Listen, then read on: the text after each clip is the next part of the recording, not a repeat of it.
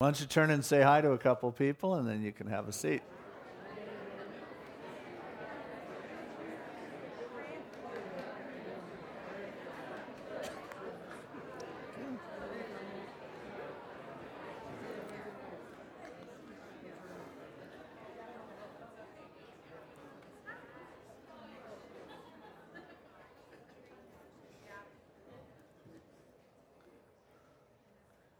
We continue now in our study in Romans chapter 8, and we've really come to the conclusion of this section and really what is the ultimate payday.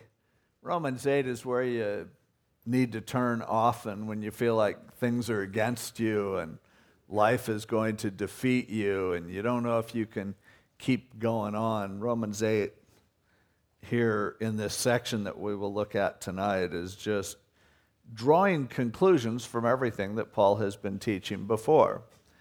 He's been teaching the gospel, the fact that salvation is a gift from God by faith. You can't earn it.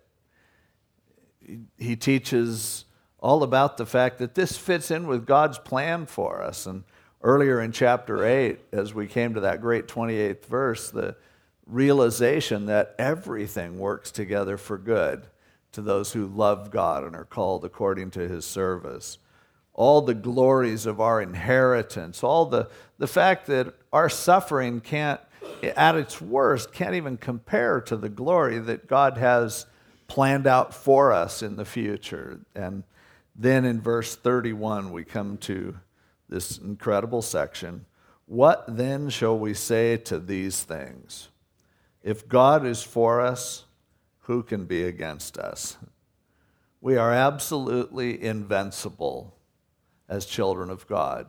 There isn't any enemy that we have to be overly concerned with or feel that in any way we might not make it. Because God's for us. And if he really is for us, who can be against us? He's going to go down and give a bunch of examples of those that you'd think might be against you.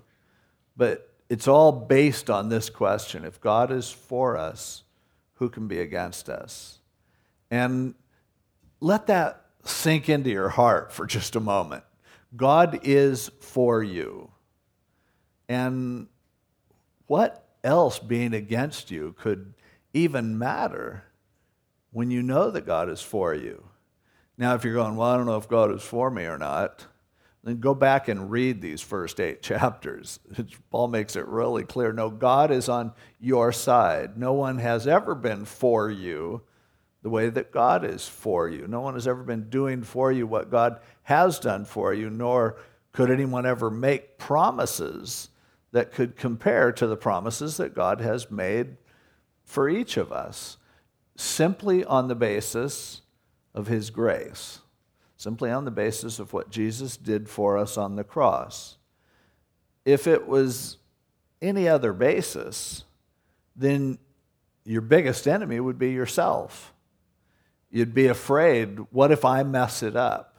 What if I do something that causes God to turn on me? And sad to say, a whole lot of people live their lives that way, scared to death that I am going to do something that causes God to turn on me.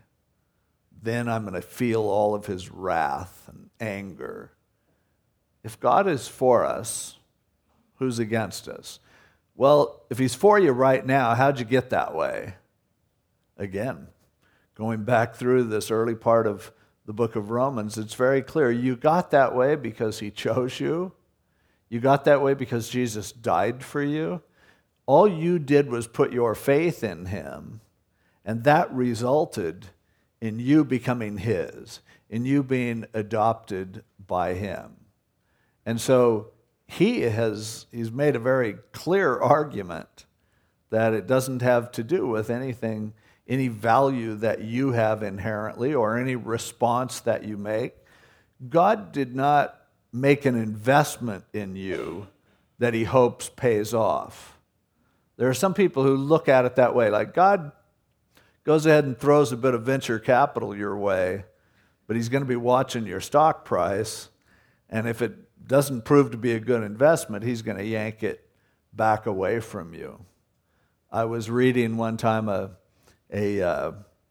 very well-known author who writes books for women, and she's probably the most popular Christian author, and she made this statement, and it's the reason why at Calvary we wouldn't sell her books, but she made the statement that God took a great chance on you when he had Jesus die for you. And she goes on to say the implication is, and by the way, this is something called openness theology, that God doesn't know how it's going to turn out, that he does what he can do and he hopes for the best. But that was what she was advocating for. And to her defense, she was trying to make you feel really good, like, hey, it's paid off. But the truth is, not at all. Remember, God's relationship with you, Paul makes it clear, started while we were yet sinners, back in chapter 5. But God showed his love toward us in that while we were yet sinners, Christ died for us. So he didn't take a chance.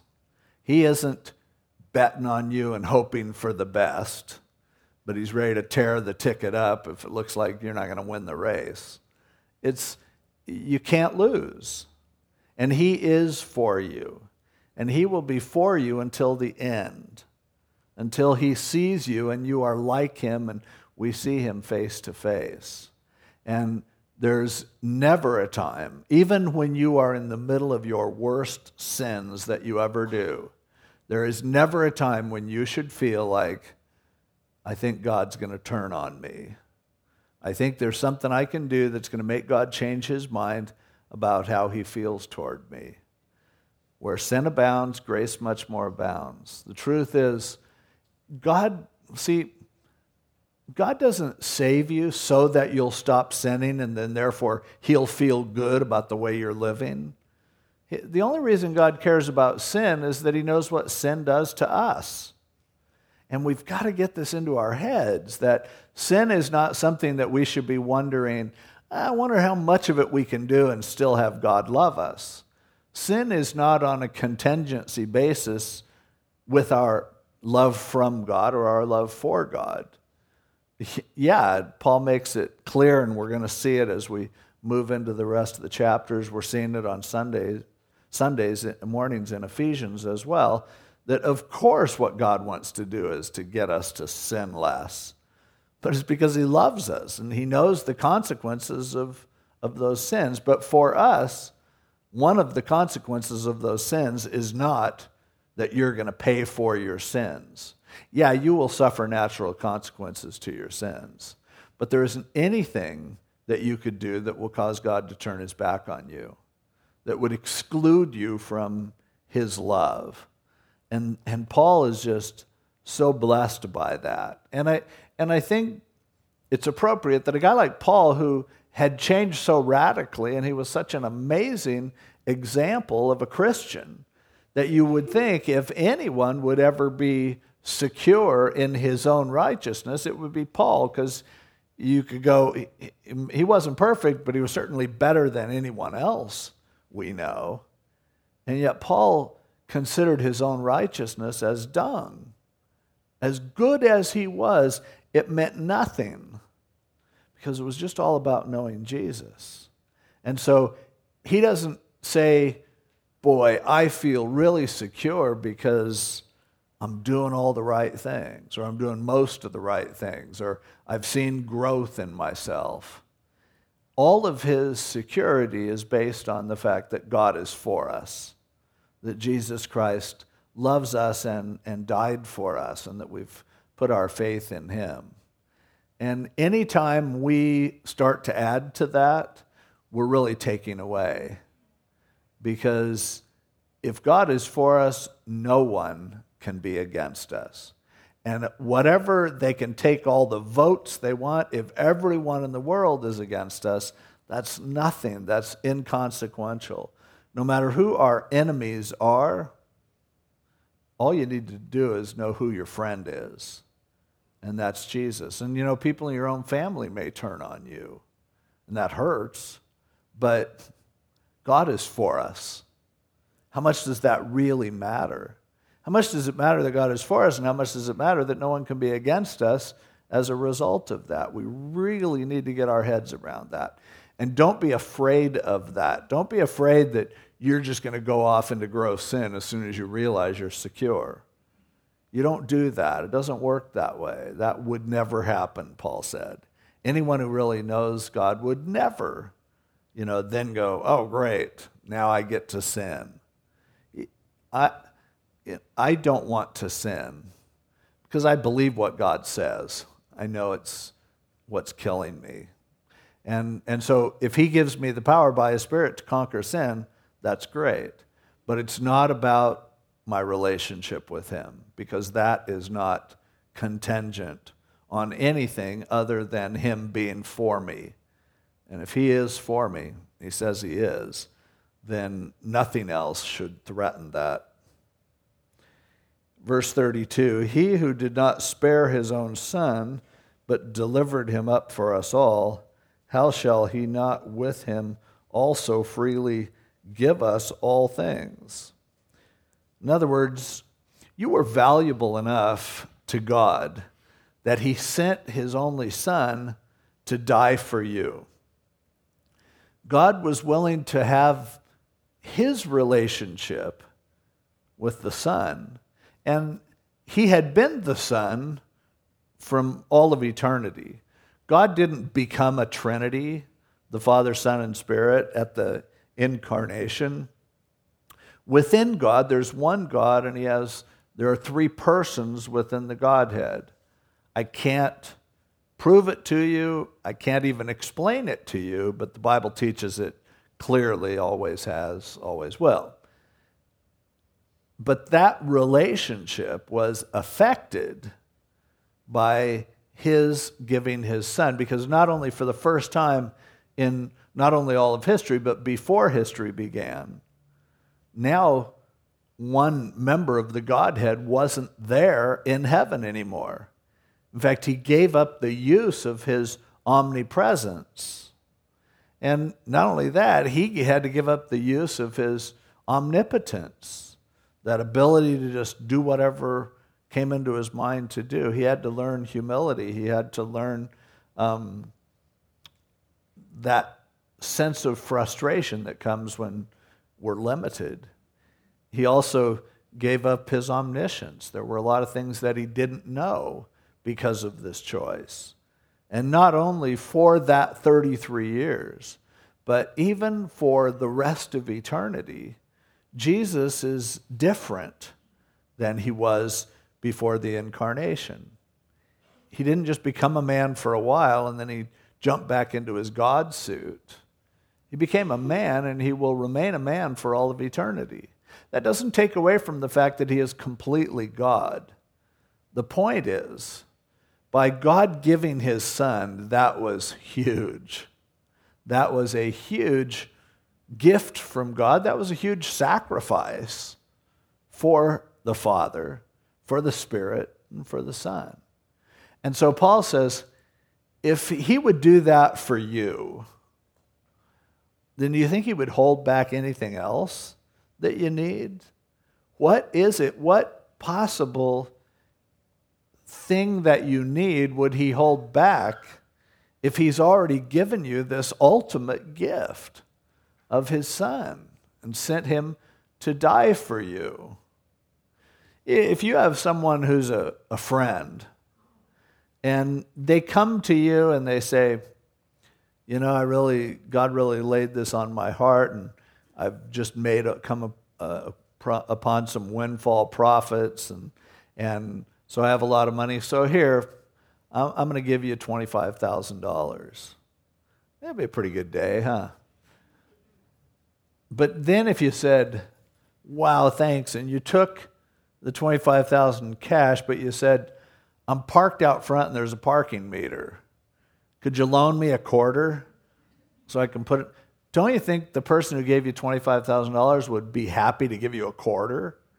Well, everything that God needs to do for us is nothing compared to what he has already done for us. And recognizing what he has done for us, we should realize he's not going to hold back if something's good for us.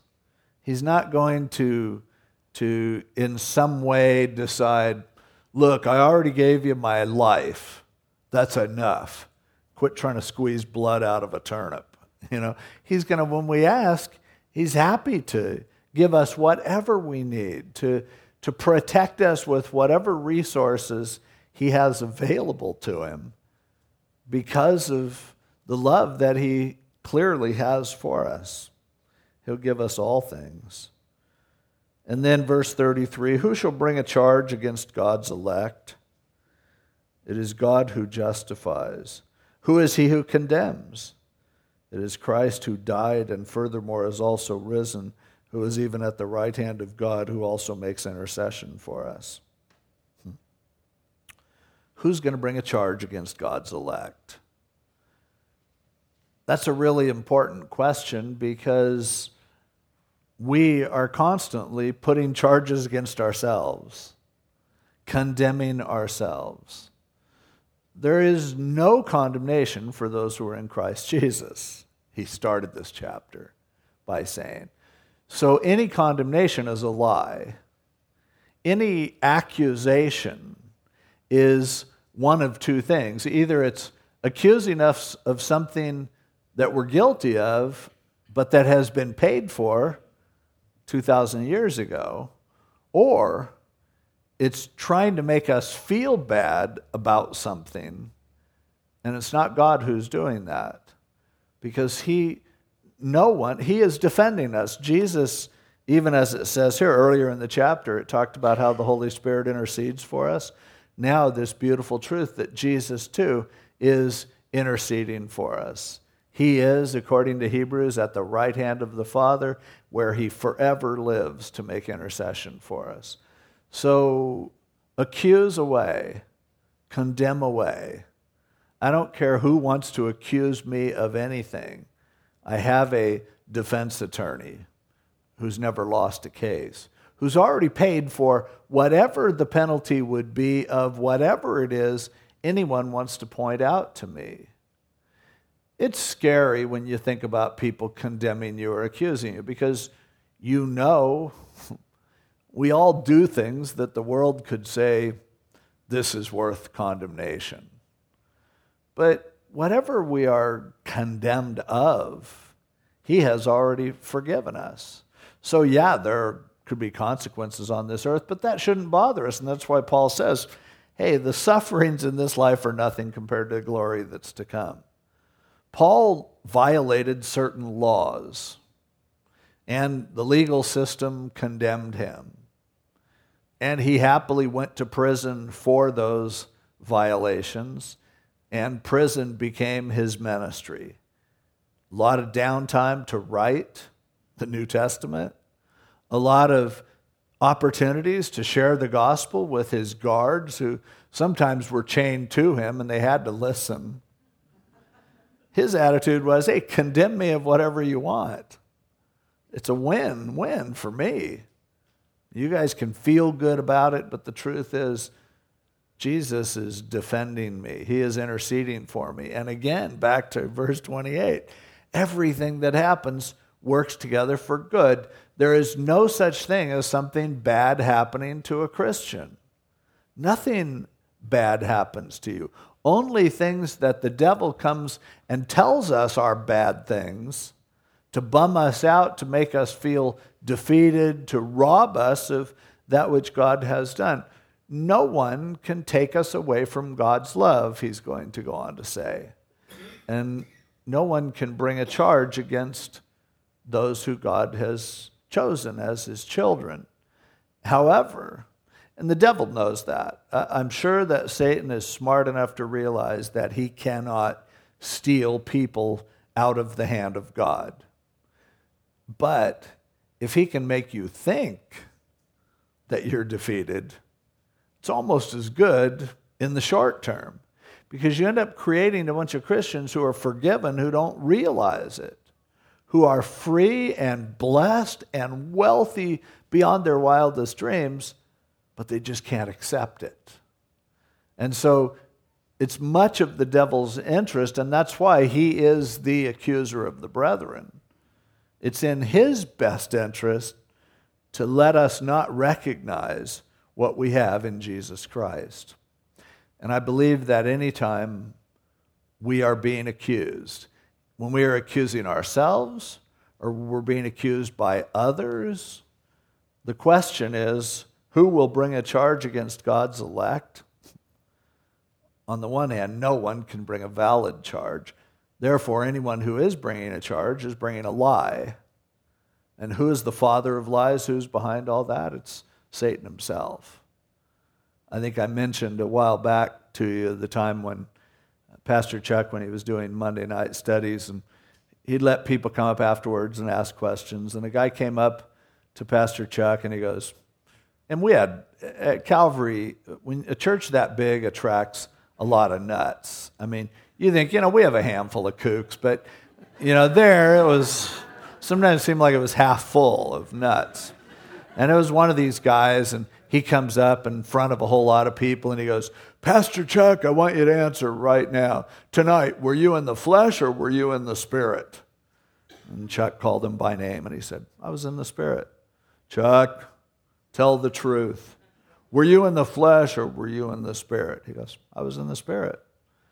And Chuck kind of looked at me like, don't hit him. I got this one, And the guy said it again, and Chuck said, who will bring a charge against God's elect? And the guy didn't know what to say. And he said, who's the accuser of the brethren? And the guy just turned around and walked off. I never saw the guy again. And I'm sure he thought, in his sick mind, he felt like he knew some secret about Chuck that was, Chuck was really not in the spirit that night or whatever. But I'll never forget the power of that simple statement. And I remember it often whenever I feel condemnation. There isn't for those who are in Christ Jesus. There just isn't. Jesus told that to Nicodemus in John 3. If you don't believe in Jesus, you're already condemned. But he said, I don't condemn anybody. I didn't come into the world to condemn the world, but I came to save the world. Condemnation is off the table when you put your faith in Jesus Christ. So who is he who condemns? Who shall bring a charge against God's elect? When God justifies, he's the one who makes us righteous. Christ died and has risen. He's at the right hand of God making intercession for us. We're covered. Who shall separate us from the love of Christ? Shall tribulation, Paul had plenty of that, or distress, or persecution, or famine, or nakedness, or peril, or sword, as it is written, quoting from the Psalms, for your sake we are killed all day long, we are accounted as sheep for the slaughter. He said, so how much of this stuff will ultimately separate us from the love of Christ? I mean, you know the answer. But think about it a little bit. When do we so often question the love of Christ? What causes us? Because there's nothing that can affect his love for us. But if we question his love for us, then the fact that he loves us, practically speaking, it's not doing us a lot of good. In reality, we're still justified, we're still forgiven, we're still going to heaven. He still loves us just as much. But he wants us to know his love. And so often, this life and the pain that it sometimes involves causes us to question God's love, because we tend to think that love is equated with ease and comfort and blessing. And the truth is, and I think many of you have discovered this already. You don't like it. I don't either. But the truth is, the greatest times of building spiritual maturity in me, the greatest times of sensing his presence, the greatest times of just his blessing and our closeness to him are so often times when you're really hurt. and things happen and it just hurts. And out of that comes this glorious grace of God that apart from pain, we would rarely, if ever, even be aware of. And so, again, Paul is going, does this stuff knock out the love of Christ? Tribulation? Distress? You're in trouble or you're distressed. Distress basically means you're in a spot and you don't know what to do. That doesn't mean God doesn't love you.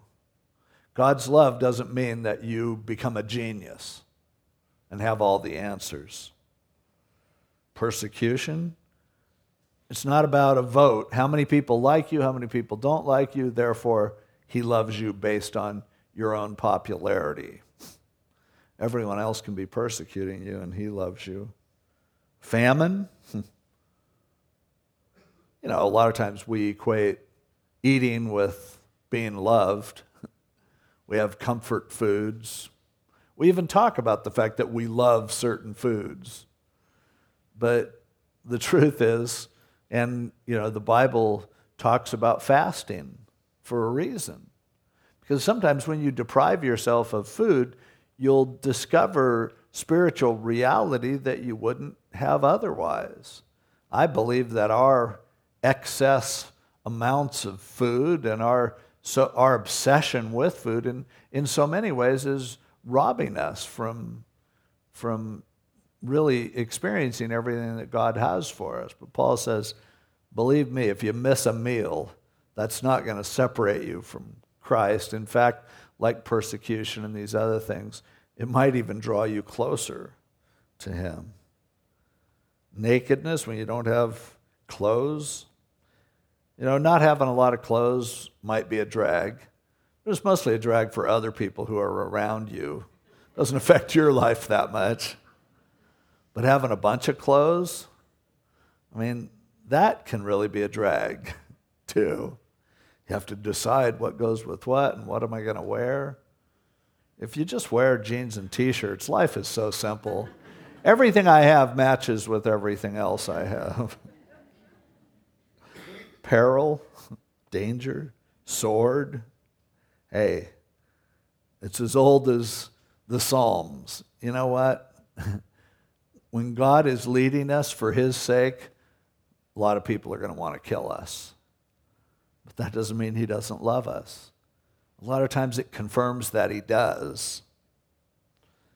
But in all these things, we are more than conquerors through him who loved us. A lot of times we feel like losers, and we love to feel like winners. But the whole winner-loser thing doesn't really describe it. When you look at wins and losses, it's always a zero-sum game. Someone wins means somebody else loses. In fact, if one person wins, it usually means a whole lot of people have to lose. Kind of like a pyramid scheme, A few people get to win, and then a whole bunch of people are going to lose so that they can win. Life tends to be that way sometimes, and, for there to be one prominent person, they're put on the backs of a whole bunch of other people. So it's not just that God makes us winners. He makes us more than conquerors. It's completely out of the realm, out of the competitive thing. It has nothing to do with being compared with others because, in this world, we can pretend like everyone is a winner and give everyone trophies like they do in youth sports nowadays and don't keep score and all that kind of stuff. But to be in a whole different realm, to be in a whole different ball game, a whole different sphere spiritually is way better than just us trying to congratulate ourselves and make everyone else feel good. It's about with what he has done for us, and it's already accomplished. And we cannot lose. When an accusation comes in, it just reminds Jesus of us so that he defends us once again. and says, once again, I died for that person. And when we fail, it draws us closer to the Lord because of our dependence on Him. And we're just so, again, impressed with His love for us. And so we're more than conquerors. We aren't going through something and then, oh, we made it. We won. We won before it even started. We are more than conquerors through Him who loved us. And then finally, this incredible benediction to this section. For I am persuaded that neither death nor life, nor angels, nor principalities, nor powers, nor things present, nor things to come, nor height, nor depth, nor any other created thing shall be able to separate us from the love of God, which is in Christ Jesus our Lord. Not death, but some people are more afraid of life than they are of death. Life can't do it either. Angels, demons, principalities and powers, whatever that means, the higher levels of angelic and demonic beings, nothing can separate us from the love of Christ. None of that stuff. We shouldn't live our lives obsessed with or worried about what we have to lose. We shouldn't be keeping score all the time and checking the odds and being afraid, what if this is of the devil, or what if that is my angel doesn't show up at the right time, or no. You name it, nothing that's created can separate us from God's love that's in Christ Jesus. Now you go, wow, that's pretty secure. So inevitably the question comes up, then once you become a Christian, is it impossible to then become a non-Christian? And I wouldn't say dogmatically that it is necessarily, but let me explain to you why. I'm cautious here because the Scriptures warn us of, that to make sure that we don't fall from His grace, that we don't leave Him, that we, Jesus said, abide in me. And so I don't want to give people a false assurance that God doesn't give them. Now, one thing I can say is no created thing, nothing that life or death or angels or principalities or powers, none of that can separate you from the love of God, which is in Christ Jesus. So nothing else can do it. But the question is, can you do it yourself? I mean, what if you just decide you don't want to be saved? What if you decide you don't want to be a Christian? What if you deliberately apostatize? I'm not talking about you commit some sin and you feel really bad about it and you think you lost your salvation. There's no way. I mean, for one thing, if you care whether you're saved or not, you're saved. It's only the Holy Spirit inside you that can even give you that desire. So I don't care what you did this week. I can tell you that nothing that you did separated you from the love of Christ. There isn't any sin that you could conceive of or commit that would be so bad that Jesus didn't die for it. The blood of Jesus Christ, God's Son, cleanses us from all sin. However, I don't think that, God's going to drag anyone into heaven, gagged and bound because they decided they didn't want to be saved. And He goes, sorry, man, I saw you at the Harvest Crusade, 1984. You went forward. You're stuck now, baby. You're in. You're mine. No, I don't think that. I mean, I don't know why anyone would ever change their mind. And this is a gray area theologically. Because if you, and I'm careful not to say you can definitely lose your salvation or to say you definitely can't. A part of it, I think, is semantics. Because here's the thing. What is salvation? Most of us would say, well, salvation is you get eternal life. What is eternal life? It can start at a given point, but it's going to go on forever. So if you lose eternal life, it's kind of like having a lifetime warranty expire. Well, I guess it wasn't a lifetime warranty if it expired. The only way a lifetime warranty expires is if the company goes out of business, and God's not going out of business. So if someone, and yet there are people that I know who had every indication of having a sincere faith in Jesus Christ, serving him, showing use of the gifts, seemed to love him as much as anybody else that I knew, and now they don't believe. How do I explain that? I mean, I have to go, whatever they had, I'd be hesitant to call it eternal life, because whoops. Now, I can understand someone who goes through some big disappointment in life, and for a while they're like, that's it, I don't want anything to do with God. That kind of backsliding, I think, happens to a lot of people who just get discouraged. Some people are prone to that because the devil knows that they are, and he just says the right thing to them, and they believe it for a while. But somebody who legitimately turns away from God for the rest of their life, you can call it whatever you want.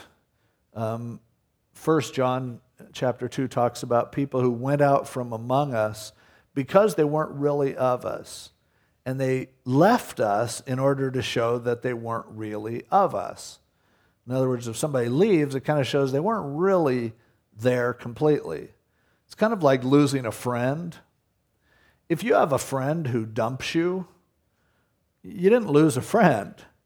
You just found out that they weren't the friend that you thought they were.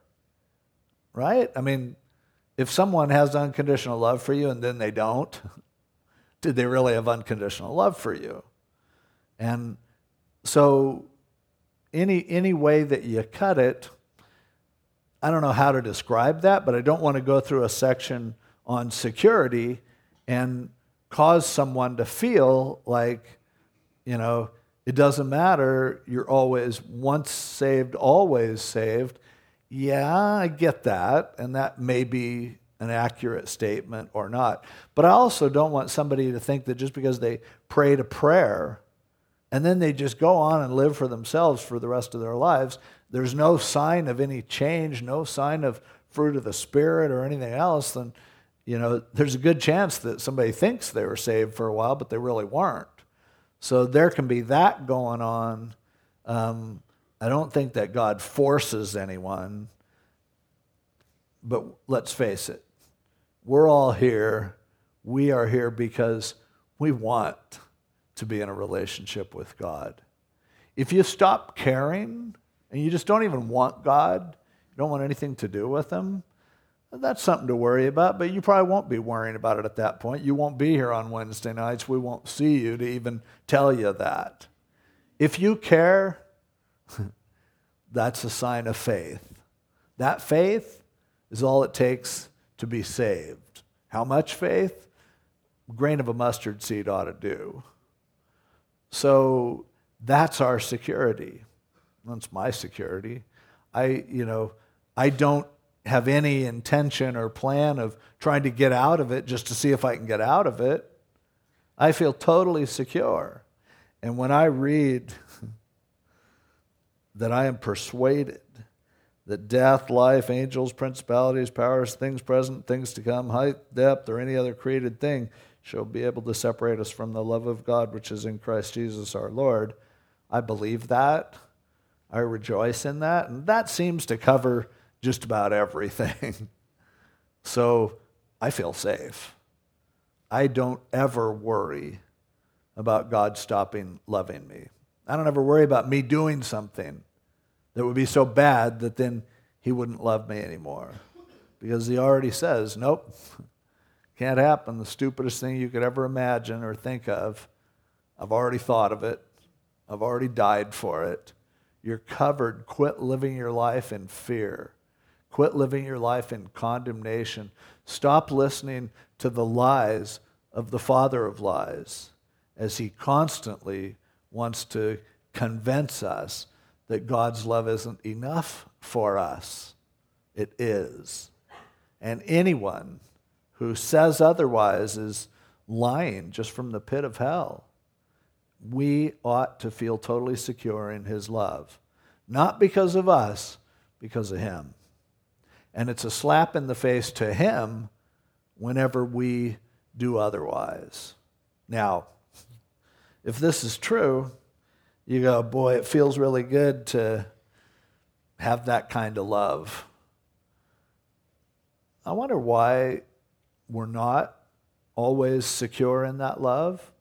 And I would suggest to you a part of the reason, obviously a part of it is that Satan's lying to us constantly, and he's really good at it, good at fooling people. But there's something else that we need to face as children of God, and that is we aren't very good at loving like this. We aren't very good at showing the love of God for others. We don't do unconditional love very well. Almost always, our love for others is conditional. And you realize it. I can sit here and tell you that there isn't anything you can do that's going to separate you from the love of Christ. But I can't tell you, frankly, there isn't anything you can do that won't separate you from my love. My love isn't perfect. I mean, God's worked with me in a lot of ways, and sometimes I've had a great compassion for people who do some pretty disgusting things, and there are some people in the body of Christ who are better at that than others, some of us who are worse at it than others. But let's not forget, we love because He first loved us, John said. And so this kind of love ought to cause us to go, man, that's great. I want to have that kind of love. Sometimes it doesn't. Sometimes it's like, well, I'm glad God loves you because I sure don't. But being loved like this, when you really know it, it can't help but affect you. Because every time you fail, every time you sin, every time you're confronted with your own disgusting flesh, it ought to be first a reminder, this is so cool, God loves me, even despite what I've done. And I praise Him for His unconditional love. But then it ought to also cause me to be a bit more gracious and loving and tolerant of people who aren't so loving to me.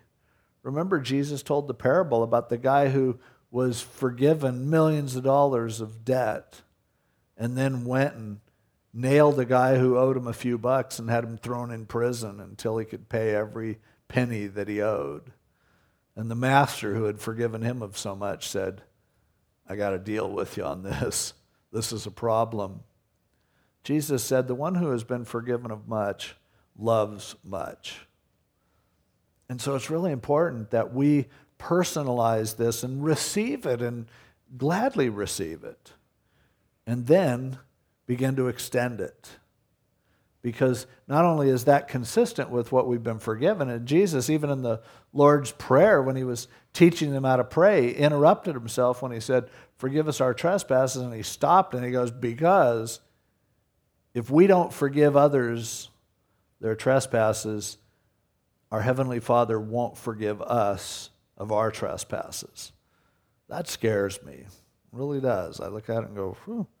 I'm glad I have Romans 8. But, that ought to work that way. But also, when you're forgiven, it has a powerful and transforming effect on you. The kindness of God brings us to repentance. And so the more that we can show this kind of love within the body of Christ, not only are we acting consistently with what He has done for us, but we are teaching each other about His love. Sometimes I, because of my sin and rebellion, feel so far from God that until a person punches their way through that, the door isn't open for His love to flow freely to me. Most of us have experienced God's love through others, one way or another, at one time or another. Others are the channel and the vehicle for His love. See why it's so important for us to show that love and for us to be aware of that love? The truth is, most of us are living a lie. Most of us are still living under the law. Because most of us, because of God's grace, we are better than we used to be. And because there's no shortage of of sinners in the world, we can feel pretty decent about ourselves when we grade on the curve. We are better than a lot of the people that we know and better than so many of the people we don't know. And therefore, we can do okay as legalists. We're living okay. We're feeling close to God because we think we deserve being close to God. But what happens? There's division. Because we have a hard time dealing with other people, because if they get too close to us, they see that we aren't as good as we pretend.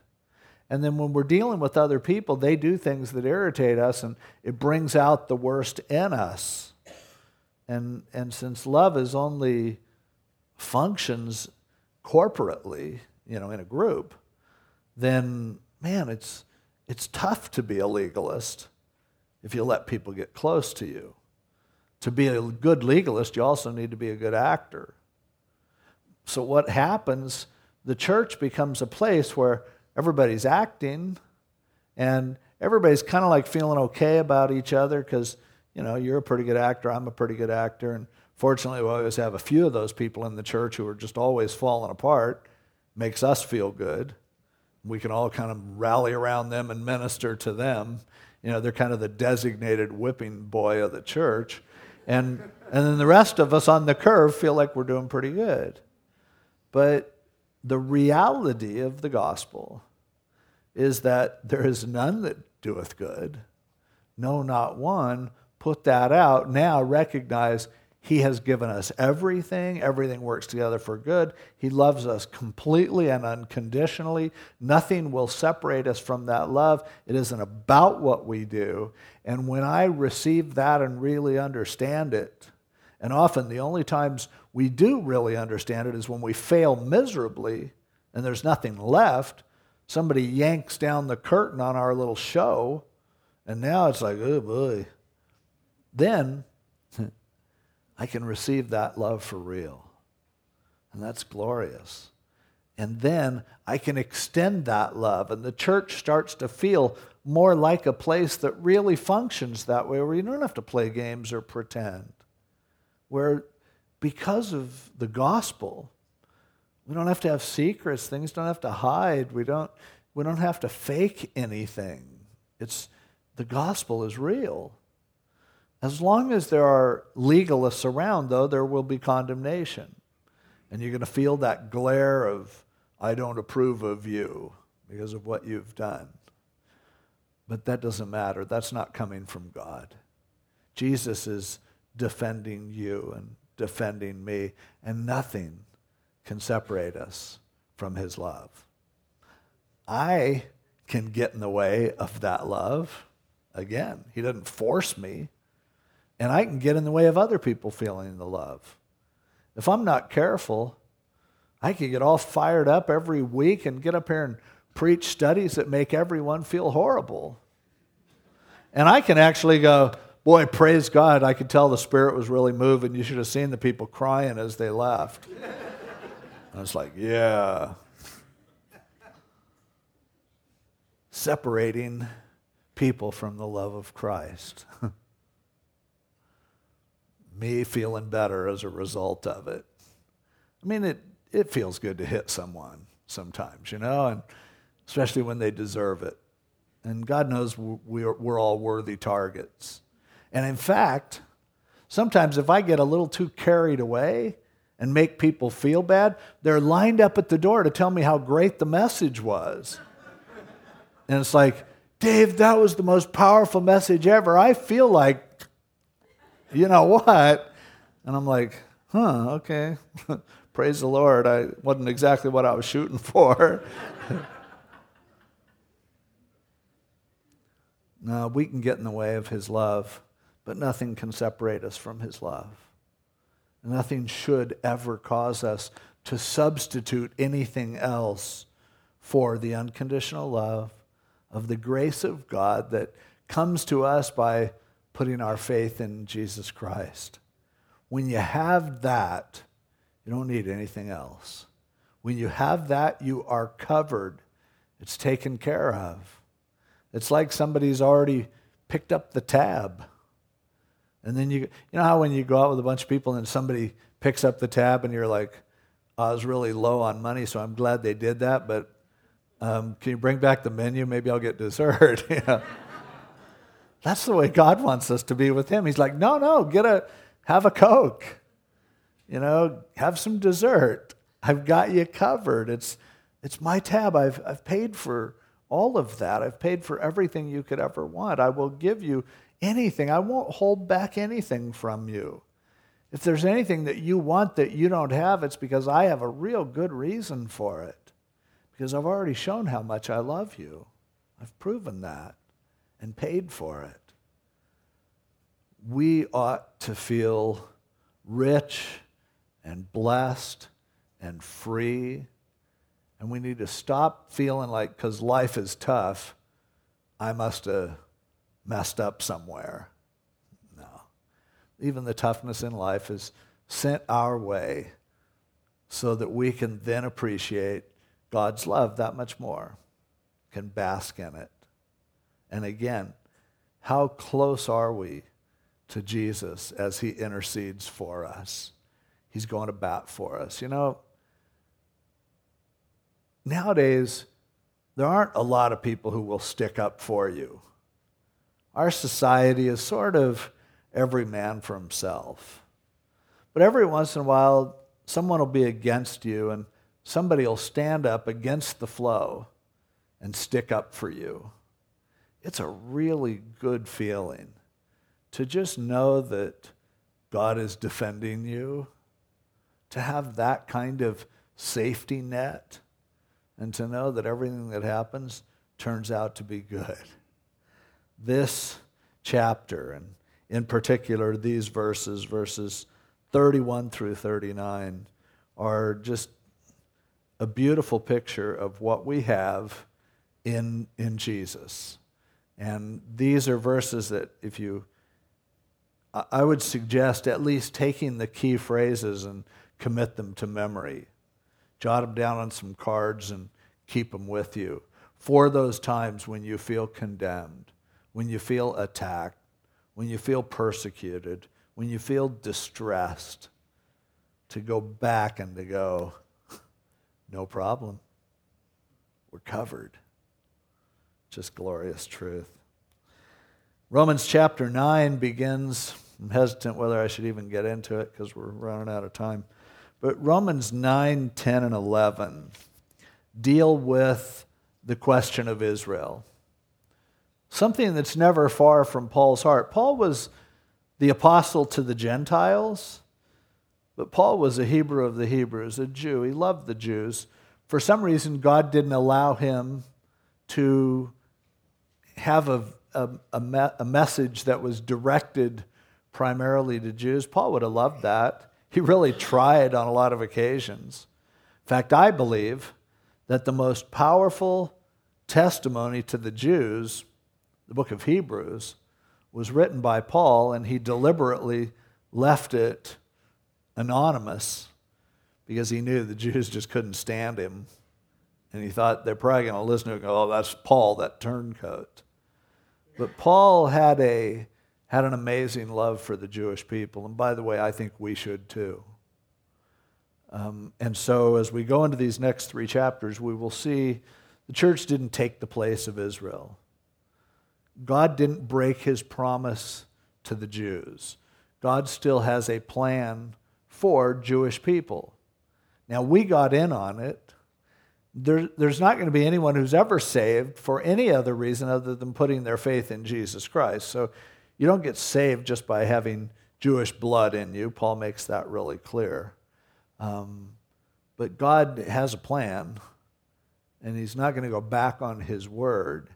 And so chapters 9, 10, and 11 are going to go into that and demonstrate it. And I think just to start it in chapter 9, and we'll cover this again next week, but just listen to this and it'll get you excited about this section. I tell the truth in Christ, I am not lying, my conscience also bearing me witness in the Holy Spirit. What a strong statement of what I am saying right now. I'm not messing with you. I'm not exaggerating. I am certain, I'm telling you, I am as sure of this as I am of anything that I could ever say to you, that I have great sorrow and continual grief in my heart, for I could wish